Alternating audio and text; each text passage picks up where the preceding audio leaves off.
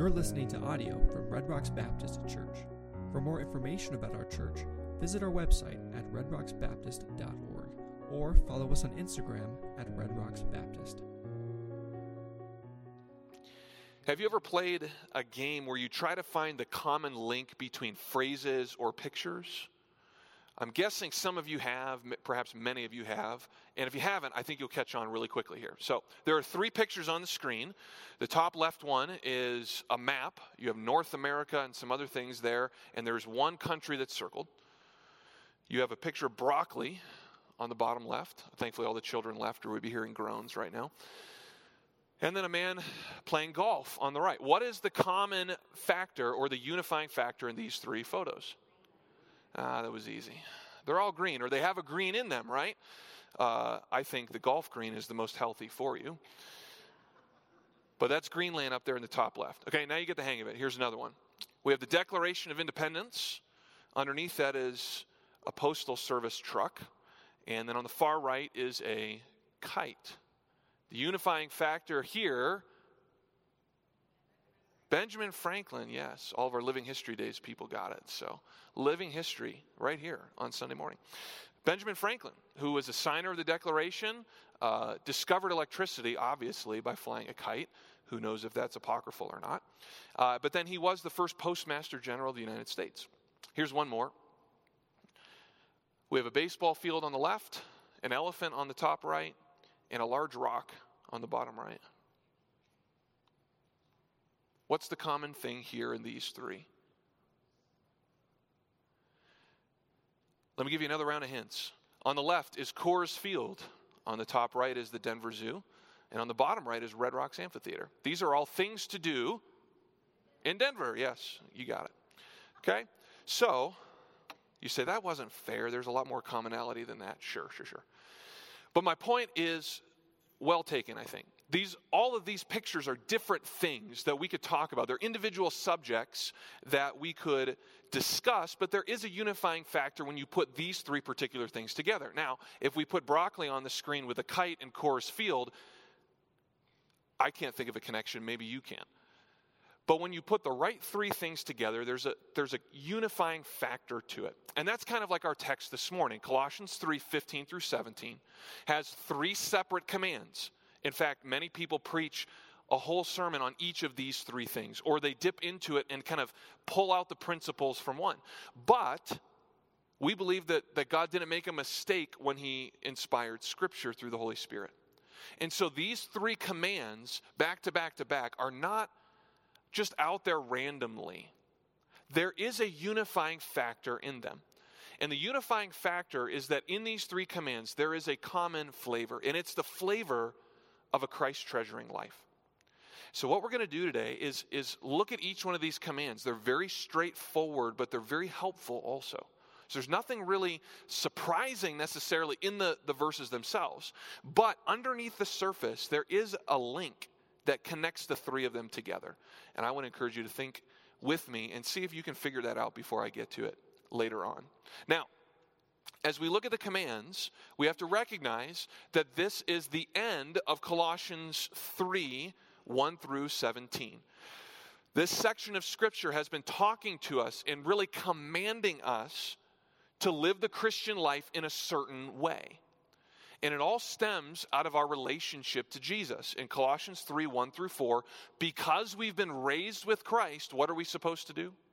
We are to then seek the things that are above. We are to set our affections, our heart, and our values and what we love on heavenly things, not on the things of this earth.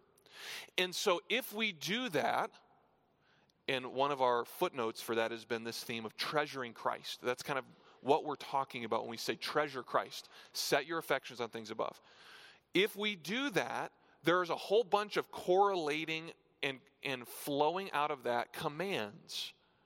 For example, if we set our affections on things above, we're not going to engage in sexual immorality or anger or slander or destroying one another in the body of Christ. Because we've put on the new man. We put on Christ. We're not the old person anymore.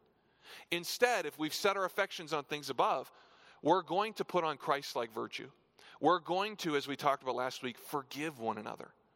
And we're going to do these three things today because they're commands for us. Now, all three are what we would call Christocentric, meaning Christ at the center. In verse 15, the New King James has, let the peace of God.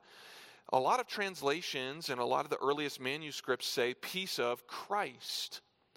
And I think that the peace of Christ is probably what's being referred to here, because then verse 16 talks about the word of Christ, and verse 17, the name of Jesus, the name of Christ.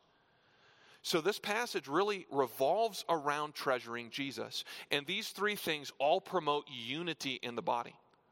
If you look at the commands and the pronouns, they're all plural. So there is definitely personal application here. We're going to get into that, believe me. But all of these commands, we have to remember, are not just for me as an individual Christian. It's for us as a community to live together. And adding that component of our community at large makes it a whole lot more difficult. Because the first command is to be at peace with one another. The second one is to let the word of Christ dwell richly in us. The third is for all of us to do everything in the name of Jesus. So let's look at verse 15. Let the peace of Christ rule in your hearts, to which you also were called in one body, and be thankful. As we look into this verse, the first word that jumps out to me, it probably jumps out to you, is peace, the peace of God, or the peace of Christ. Let the peace of Christ rule in your hearts. And the word peace in Scripture was often used as a greeting. In the Old Testament, people would say peace to you and peace back to you. In the New Testament, many letters were written by Paul and the other apostles that began with peace. In fact, if you glance back to Colossians 1:1, you'll see that Paul begins by saying grace and peace to you. It was a common way of greeting because you were wishing peace on the recipient. But biblical peace is not just being still, like being at rest. And it's not just a ceasefire of active fighting. There's a war going on in Europe. We pray for peace. And if there's a ceasefire, that's a great step in the right direction. But is that actually peace? No, that just means they're not actively shooting at one another. We want peace. We want all of the weapons to be thrown down and the countries of Russia and Ukraine to live in harmony. And so when we have the word peace in Scripture, it's more than just being still. The Hebrew word for peace is shalom. You've probably heard that word before, shalom. And it speaks to the permanent rest that God provides because all things have been set right in the world. Do you long for that? I do. I was talking in Sunday school this morning that this past week, there's so many things that are just plaguing us and weighing heavy on us with temptation and trials, and we just long for that day when God will set everything right in the world and all of creation will be at rest and whole and flourishing. That's shalom. That's peace. But that peace can't be brought about between us and God without Jesus. Because our sin has caused division to come. Our sin is a rebellion against God. We are hostile to him. And back in Colossians 1, we actually discovered this in verses 20 through 23. That we as human beings who have sinned are not at peace with God. We are not friends with God or even neutral toward God. We are his sworn enemies. And so to get into heaven, to have eternal life, to experience the flourishing shalom of God, we have to have a mediator, and that is Jesus. Colossians 1:20 says, by him, by Jesus, he will reconcile all things to himself. By him, whether things on earth or things in heaven. How can he do this? Because he's made peace through the blood of the cross. The only way that peace comes to a human being is through Jesus. You see, final peace that we've been mentioning here a moment ago, final rest comes when the Prince of Peace returns from heaven to set up his eternal kingdom. That's when our rest will begin. But there is a relational peace that needs to be enjoyed now for us to be rightly related to God. And that's the beauty of the gospel, is that through Jesus, we go from hostile against God to forgiven. We go from enemies to children. Not just, oh, we're going to not fight anymore. We go from one side against him to his own family. Why? Because Jesus shed his blood on the cross to make peace with God. And if you've never accepted that peace, God isn't just looking at you and saying, oh, well, maybe your sins will be weighed in the balances and you're a pretty good guy, come on in. No, you're an enemy of God, hostile to him, estranged from him and alienated. And the only way to get peace with God is by humbling yourself to receive the gift of Jesus. And if you've never done that, I invite you to do that today. And for those of us who have received Jesus as Savior, we now have a gospel truth. There is an anchor for our souls driven through the risks of Christ. Having been justified by faith, Romans 5:1, we now have peace with God. We have it. We don't have to worry about it. We don't have to wonder about it. We have peace with God. It's a gospel fact. And so what Paul is commanding us here to do is to let the peace of Christ rule in your hearts. The peace that we enjoy from God is now to be the controlling factor in all of our lives. And this seems like it should be a self-evident principle, right? But the fact of the matter, from our experience, is that we often are not at peace in our hearts. We often lack peace. Something troubling comes up, some news disturbs us, and our heart starts storming. We're not at peace. We're not at rest. For us to let the peace that we possess rule our hearts, we have to be ruled by our memory of the gospel.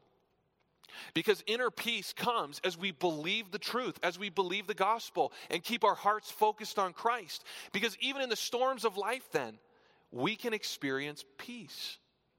You remember what happened to Peter when he walked on the water? He was really bold and kind of impulsive, and he got rewarded for it. So he stepped out of the boat in this middle of a hurricane, and he's walking on the water to Jesus. And as long as he did something, he was okay. As long as he kept his eyes on Jesus, everything was fine. But then he started looking around. He saw the waves, how they were big, and the effects of the wind, and he started to sink. And that's a wonderful metaphor, I think, for our Christian experience, that as long as we keep our eyes fixed on Jesus, there's a storm blowing around us, but there's peace on the inside. It is possible to go through life with its ups and its downs with peace in our hearts. Isaiah 26:3, you will keep him in perfect peace, in shalom, shalom, whose mind is stayed on God because he trusts in you, God. Philippians 4:6-7, don't be anxious for anything, but in everything, by prayer and supplication with thanksgiving, let your requests be made known to God. And when anxious situations come up and we obey this verse and we give them to the Lord in prayer, what happens? The result is that the peace of God, which surpasses all understanding, will guard your heart and mind through Christ Jesus. That in the midst of chaotic circumstances, we can have unexplainable peace. Have you ever experienced that? That there are things happening all around us, we say, there's no way I should be this calm. But the unexplainable peace of God comes to flood our hearts. So peace can flood your heart as a believer in Jesus. And then, as I mentioned a moment ago, this peace is to rule in our hearts, plural. So let's expand our focus now and talk about our relationships with one another. These relationships, as you look left and right and backwards and forwards, are supposed to be characterized by peace. That means we're not to be fighting one another. We're not to be at war with one another. That when frictions happen and conflict arises, we work together toward peace. And this comes on the heels of verses 13 and 14, right? You remember what's in verse 13? It's forgiveness. It's bearing with one another. Why do we forgive? Why do we put up with the oddities of one another in love? Because we're pursuing peace. And when we pursue peace now, we're getting a foreshadow, a foretaste of what heaven will give to us. When we don't have to look at one another and start feeling a little bit anxious or grumpy or, I don't want to see that person. No. In that day, we'll be perfect and we'll actually enjoy all of each other. Isn't that going to be great? Because though we want to do that now, sin messes things up. And so as the church, the people of God, we are called to live in peace with one another, to let it be the ruling factor in our hearts. And the reason we let peace rule in our relationships is explained in the next phrase, in verse 15. Let the peace of God rule in your hearts, to which also you were called in one body. When God called us unto salvation, he called us to peace. Because we don't have peace with God and then conflict with others. Just like last week we talked about forgiveness is forgiving even as God forgave us. We don't receive God's forgiveness and then withhold it from other people. We don't receive the peace of God now without passing it on, without living in peace with others. And there's a lot of talk in our world about we need to be at peace and, peace in the Middle East and these sorts of things. But the scriptures are very clear. Humans can pursue peace, and we ought to, because that's the way God created us. But the only lasting peace that we can ever experience is found when we are rightly related to our Savior and our Creator. And at salvation, we were called to be part of Christ's body. And this body metaphor has come up several times. In fact, it just struck me again as I was studying this week that, wow, here's another reference to the body of Jesus. And there's like 8 or 9 passages in Colossians that talk about the body. This is a really an important metaphor in Paul's mind for this church. And when we think about peace in the body, we remember that salvation is not just about my individual destiny. I'm united to other people as well, because Jesus is our head and I am just one member, one part of the body. If your body wars against one another, you go to the hospital because something is sick or something is wrong in your blood or in your digestive system or in your brain. You see, the body only functions well and flourishes when all the members are at peace with one another. And that's the same thing that Paul is calling us to think about here. That if our church is going to be a unified church under our head, Jesus, we all have to work to be at peace with one another. And sometimes that means we're going to have to practice grace and love and forgiveness. We might have to go out of our way to try to reconcile with some other people. But that's the reason. When we're united to Christ at salvation, we're actually united to a whole bunch of other people. Are you a peace-creating person then? When you walk in the room, does peace follow or does conflict and chaos tend to trail after you? A couple weeks ago, 2 of our boys were playing together very sweetly first thing in the morning. They were like reading a book or something, playing with their stuffed animals. And the third young man comes down the stairs and immediately there is conflict. And I'm not giving names intentionally to protect the guilty. And I'm in the kitchen, I think it was a Monday morning, so I think we were making pancakes and it was like, hey, they were playing just fine. Don't mess them up. When that son of mine walked into the room, chaos ensued because he wanted things and he wanted to get it in his own way. And I wonder how many of us would be described in that way. That when we walk into a room, when we walk into a situation, harmony does not follow because we're self-centered. And we want things, and we're willing to ruffle some feathers to get what we want. 1 Peter 3:11 calls us to seek peace and pursue it. And that means that we have to promote peace without sacrificing principle. We don't give up what we believe in the name of peace, but we pursue peace. And perhaps that thought of living in harmony and unity with other believers doesn't make you excited, because you realize that's going to be really hard. It's like Paul anticipated that. Because at the end of verse 15, he gives another command that doesn't really seem to connect. He says, and be thankful. Oh, yeah, you need to be at peace with one another, and you got to be happy about it. Be thankful. Thankful people are peace-filled people. Is that a surprising connection for you? I admit, that was a surprise to me. I studied this out for a while and thought, why did he tack on those 2 or 3 words? Why did he have to say, after calling us to pursue peace, why did he have to say, be thankful? Thankfulness fosters peace both in our hearts, which then spills out into our relationships. And I think that Paul adds it on here for a couple of reasons. First, because thankful people have the right posture in life.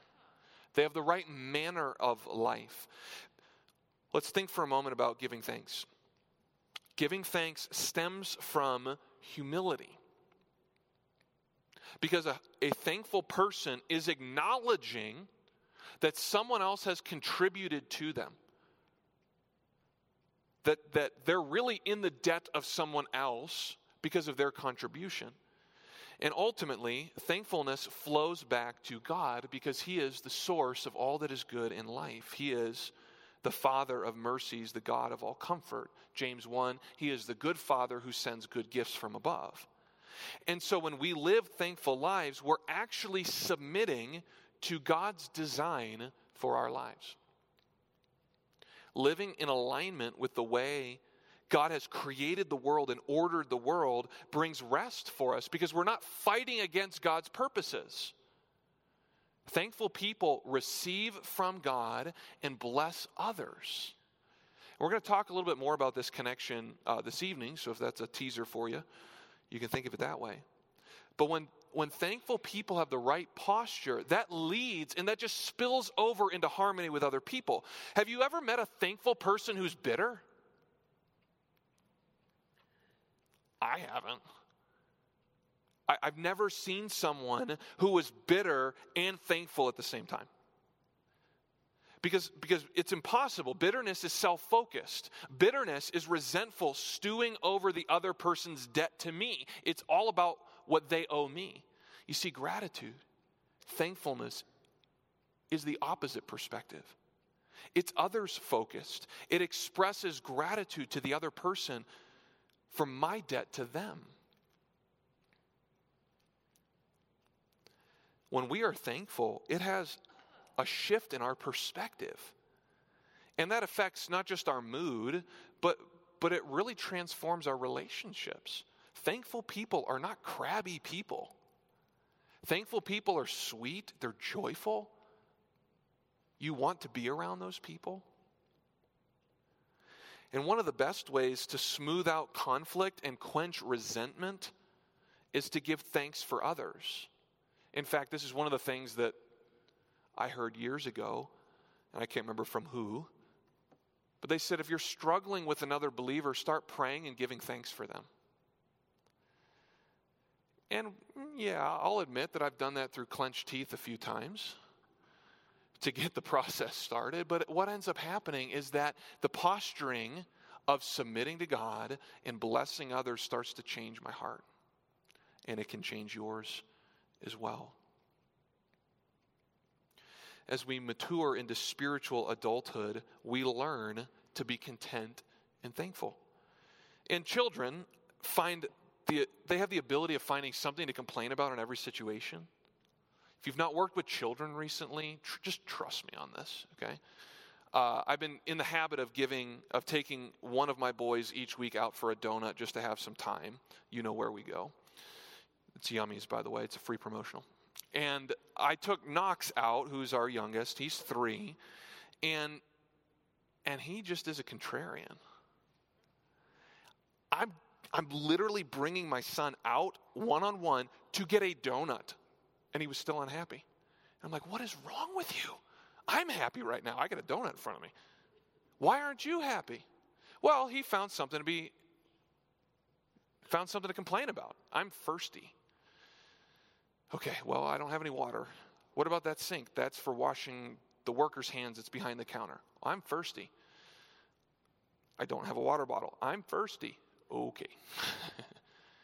Even in the best of things, immature people find things to complain about. And I just wonder how often we do the same thing. We think of ourselves as pretty spiritual, pretty godly, pretty mature.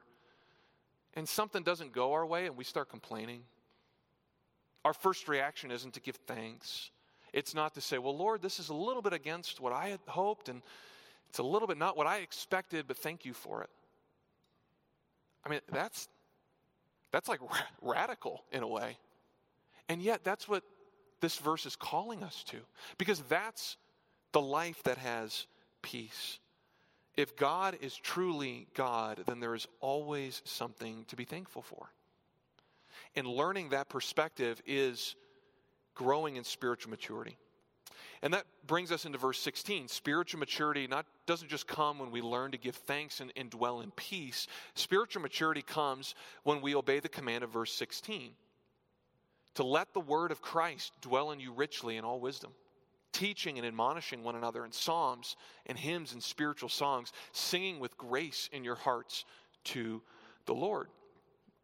And this verse is often used as kind of a defense for different styles of worship, and it's used in a worship discussion because it references singing in worship. And we're going to touch on all that next week. In fact, next week's sermon, we're going to go through these same 3 verses and draw out principles of worship. But what I want us to see today is that Paul is not talking about corporate worship primarily. He's talking about living in harmony with other people. We forgive, we dwell in peace, and we let the word of Christ dwell in us richly. So what does this mean? Well, the word of Christ is the message about Jesus, which is found and contained in the Bible. Jesus is the living word of God. And so what Paul is calling us to do is have the written word of God dwell in our hearts. And the key command is the word to dwell. To dwell. This is more than just have a roof over your head or be in a physical location.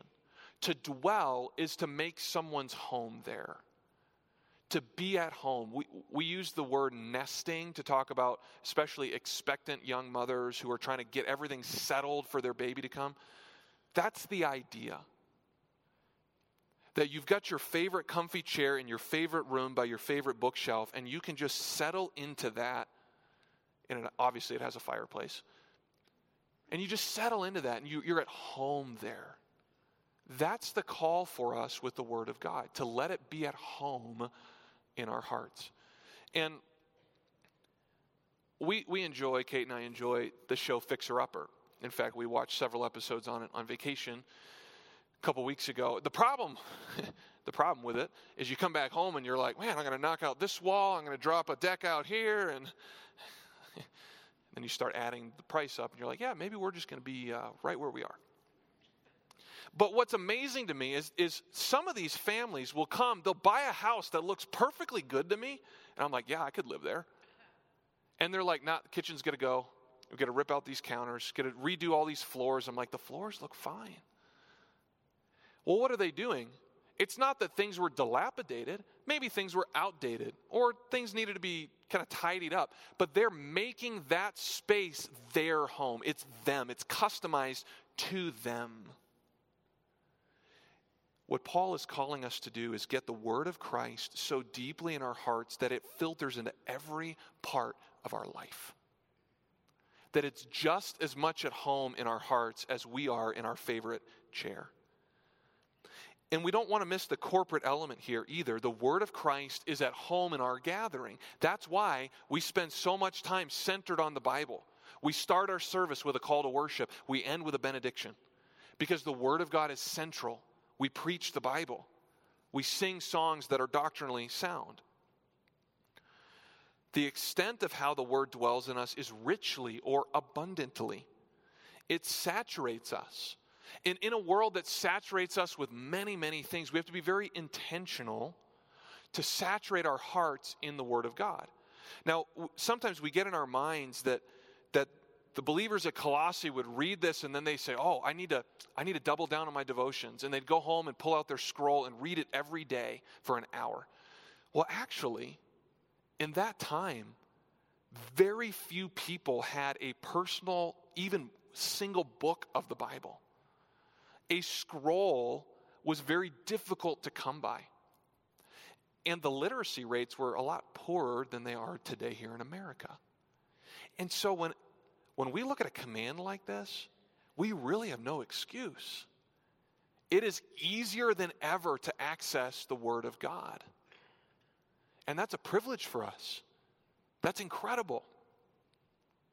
And yet we don't do that, do we? I found this quote by Charles Spurgeon, and I heard someone joke recently that if you ever want to make your sermon better, just quote Spurgeon a little bit. So here's my token quote from Spurgeon. And it's a longer quote, but I tried to cut parts of it, but he just captures so well the extent to which the Word of God should flood our hearts. So listen to this.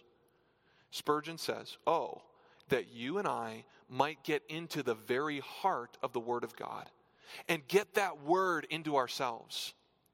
As I have seen the worm eat into the leaf and consume it, so also we ought to do with the Word of the Lord. Not crawl over its surface, but eat right into it till we have taken it into our innermost parts. It is idle or pointless merely to let the eye glance over the words or recollect the poetry of it or the historical facts of Scripture.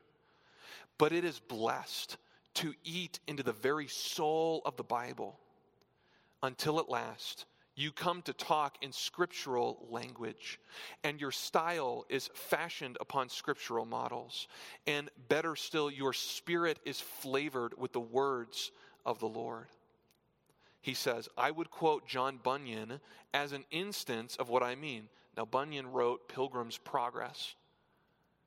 Read anything of John Bunyan's, and you will see that it is almost like reading the Bible itself. He had read it till his very soul was saturated with Scripture. We say of him, why, this man is a living Bible. Prick him anywhere. His blood is bibline. The very essence of the Bible flows from him. He can't speak without quoting a text, for his very soul is full of the Word of God. I commend his example to you, beloved. End quote. Indeed. His very blood is bibline. That's not a word we use today. But essentially what Spurgeon is saying is you prick him, you cut him, and he doesn't bleed red, he bleeds Bible. Immersion into the Word of God doesn't happen by running through a sprinkler on a hot day or by having water poured over you, but by being immersed like Marilyn was baptized this morning, immersed in the Word of God. And the goal, as Spurgeon points out, is not simply to know Bible facts, but to think Bible thoughts, to illustrate life with scriptural concepts and characters, to reason scriptural arguments, and ultimately to let the life-giving Word of Christ control your life. That's the standard. And oh, how far short we fall, don't we? That we feel good about ourselves if we read for 5 or 10 minutes. And our eyes glance on the page and then we're on to the next thing in life. And yet the Word is calling us to be so soaked in the Word that when we talk to people and think through our day, we're thinking the very thoughts of the Word. Where have we failed? Where have we failed? As I mentioned a moment ago, we're Bible saturated. There are hundreds of translations of the Bible out there. You can access it from anywhere in the English, as long as you have an internet connection. I have more Bibles on my shelf than some churches do in other parts of the world. And yet the church is probably less biblically saturated than any other time in history. So again, where have we failed? And I think it comes back to a heart attitude. that we have not treasured Christ. And if we don't treasure Christ, we don't treasure the Word of God. Our attitude towards the Word is a measuring stick, is a test case for how much we are treasuring our Lord Jesus Christ. A lack of the Word in one's heart reflects the undeniable truth that a treasure resides somewhere else.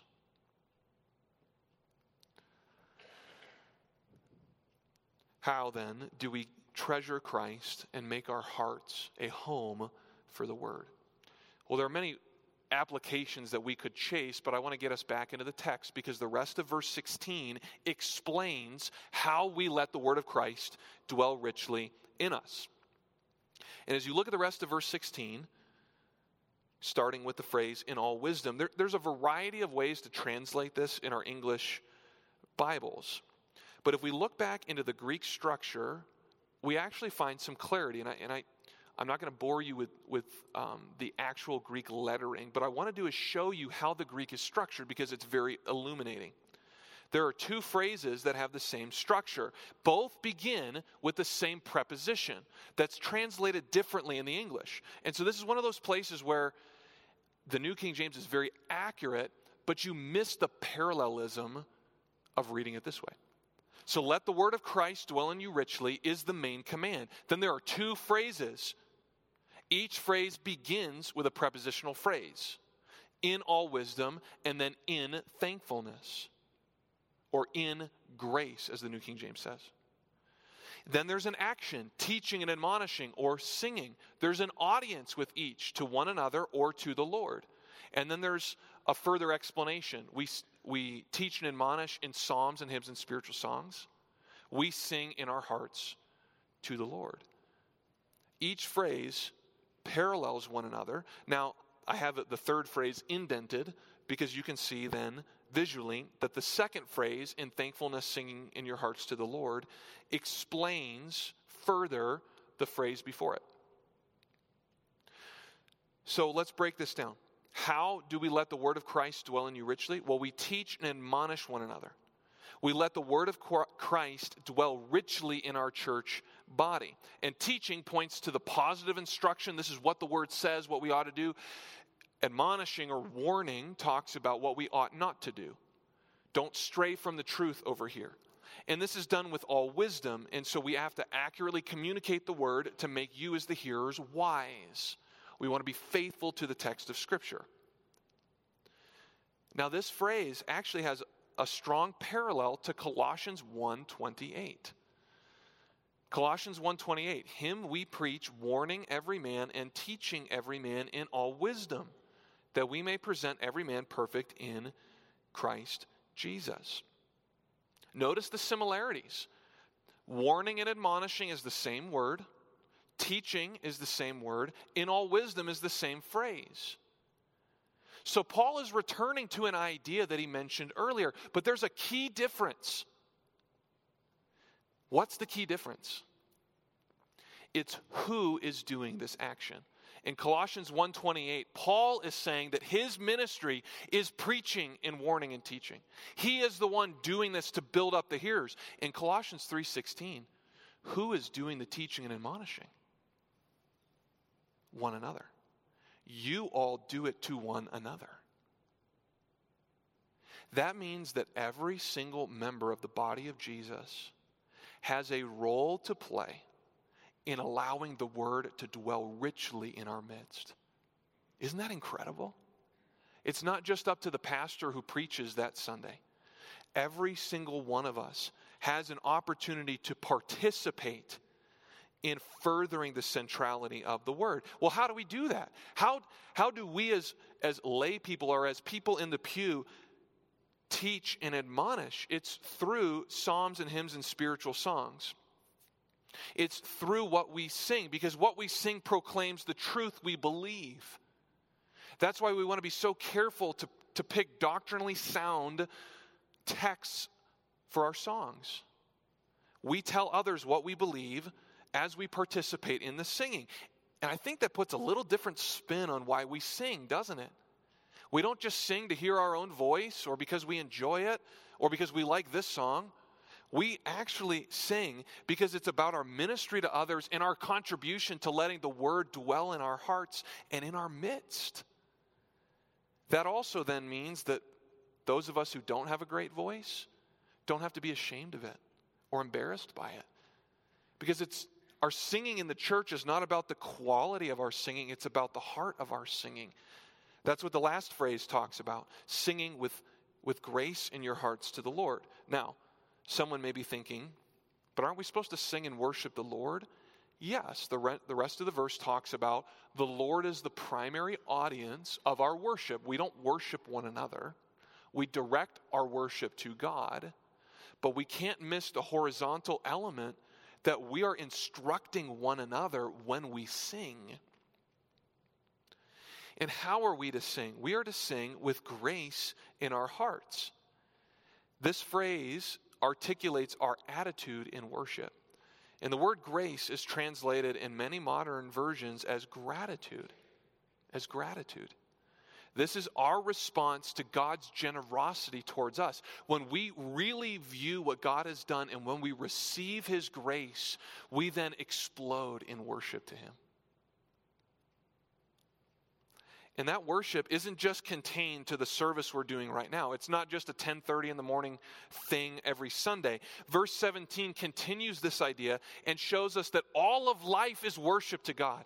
And whatever you do, Paul says, in word or deed, do all in the name of the Lord Jesus, giving thanks to God the Father through Him.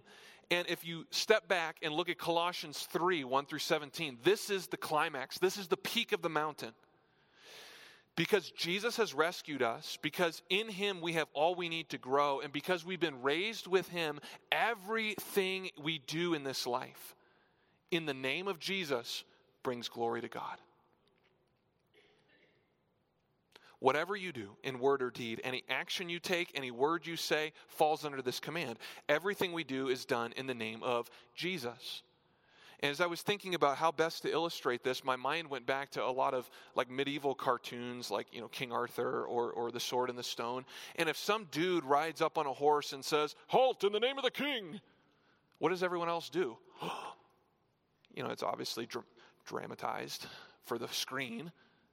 But when that man rides up, he rides in the authority of the king, as the king's representative. He has the power of the king at his backing. And whatever he does is as if the king is there doing it. That's what it means to do everything in the name of the Lord.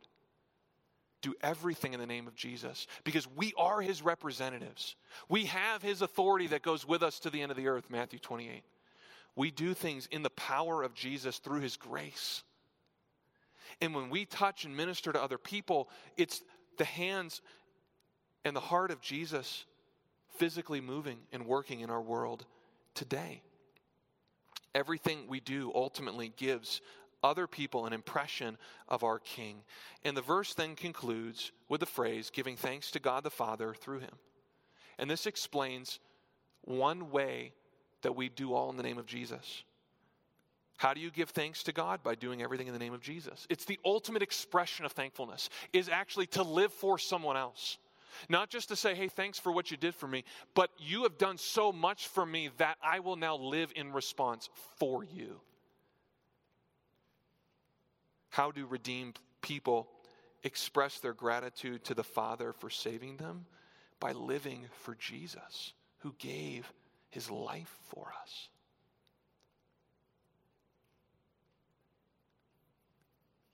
So let's return now to the key question that we raised at the beginning.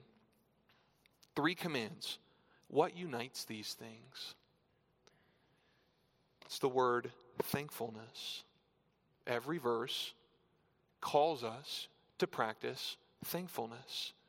Thankfulness is the flavor of a Christ treasuring life. It's interesting that every time we get into the fall season, there's a certain flavor that all of a sudden is back at the top of the list. Fall, the official start of fall was yesterday. And now it's like everybody's talking about pumpkin spice. You can't get away from it. Everywhere you go, pumpkin spice this, pumpkin spice that. I just Googled pumpkin spice things. It's in pancakes and donuts, which are very good, by the way. Ice cream and Cliff Bars. It's in noodles and goldfish. Ugh. I don't know about you, but when someone burns a pumpkin spice candle, that's not pleasant. It's like assaulting to my nose. And I could rant about pumpkin spice lattes at Starbucks, but I had one yesterday, so I can't make fun of those. But here's the point. You see where I'm going.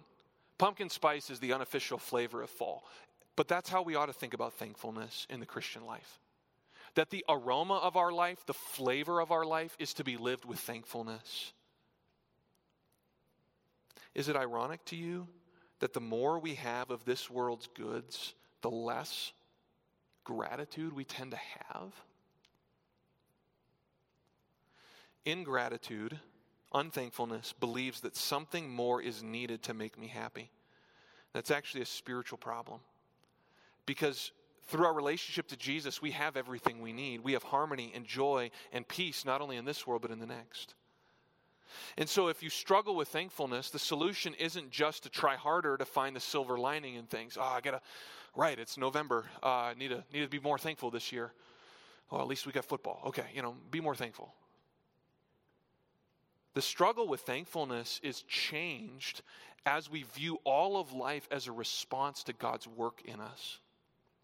Because when we view life in the name of Jesus from his salvation to us, when he is our guiding principle, his peace becomes our rule, his word becomes our home, and thankfulness becomes our lifestyle. Christians can live thankful lives. Verse 15 shows us that thankfulness fosters peace. Verse 16, thankfulness really steeps or flavors our worship. We'll get into that next week. And then verse 17, thankfulness empowers Christ-like living. So let me close with this. A lack of thankfulness exposes our failure to truly treasure Christ. A lack of giving thanks exposes our failure to truly treasure Jesus. But an abundance of thanks deepens our enjoyment of him. I think I have a slide for this, Bob. Can you just click down there for me? Thanksgiving is one of the ways we experience the full pleasure and the full joy of Jesus. You say, how do I treasure Christ more? There it is, thank you. How do I treasure Christ more? What does that look like practically? It looks like giving thanks. Because thanks is like the gateway that leads us deeper and deeper into an enjoyment of our treasure. And when we refuse to give thanks, and when we have gratitude only seasonally, it's like we're looking at that doorway to a deeper fulfillment of the Christian life and saying, no, I don't think I want that. Because God calls us through Christ to give thanks. So I conclude with a simple yet challenging question. Is thanksgiving, is gratitude the flavor of your life? Let's think about that together, shall we? Would you bow with me in prayer? I'll give you a few seconds to respond here as we do business with the Lord about giving thanks.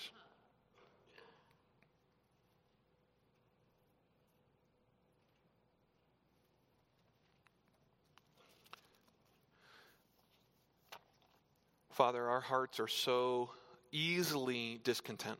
And I confess it's my nature just as much as the next person. And yet, we have such an abundance of reasons to give thanks because of what Christ has done. And if there's someone here today who's never experienced salvation, they've never put their faith in Jesus and felt the peace of God rush into their heart, we pray that today would be the day. And for those of us who have confessed him, we pray that the word would dwell in us richly, that peace would rule in us and in our relationships, and that all that we do would be done in the name of Jesus. In his name we pray. Amen. Thanks for listening to audio from Red Rocks Baptist Church. If you enjoyed this content, please consider sharing it with others. Our mission at Red Rocks Baptist Church is to know Christ and to make him known. May God bless you as you follow him.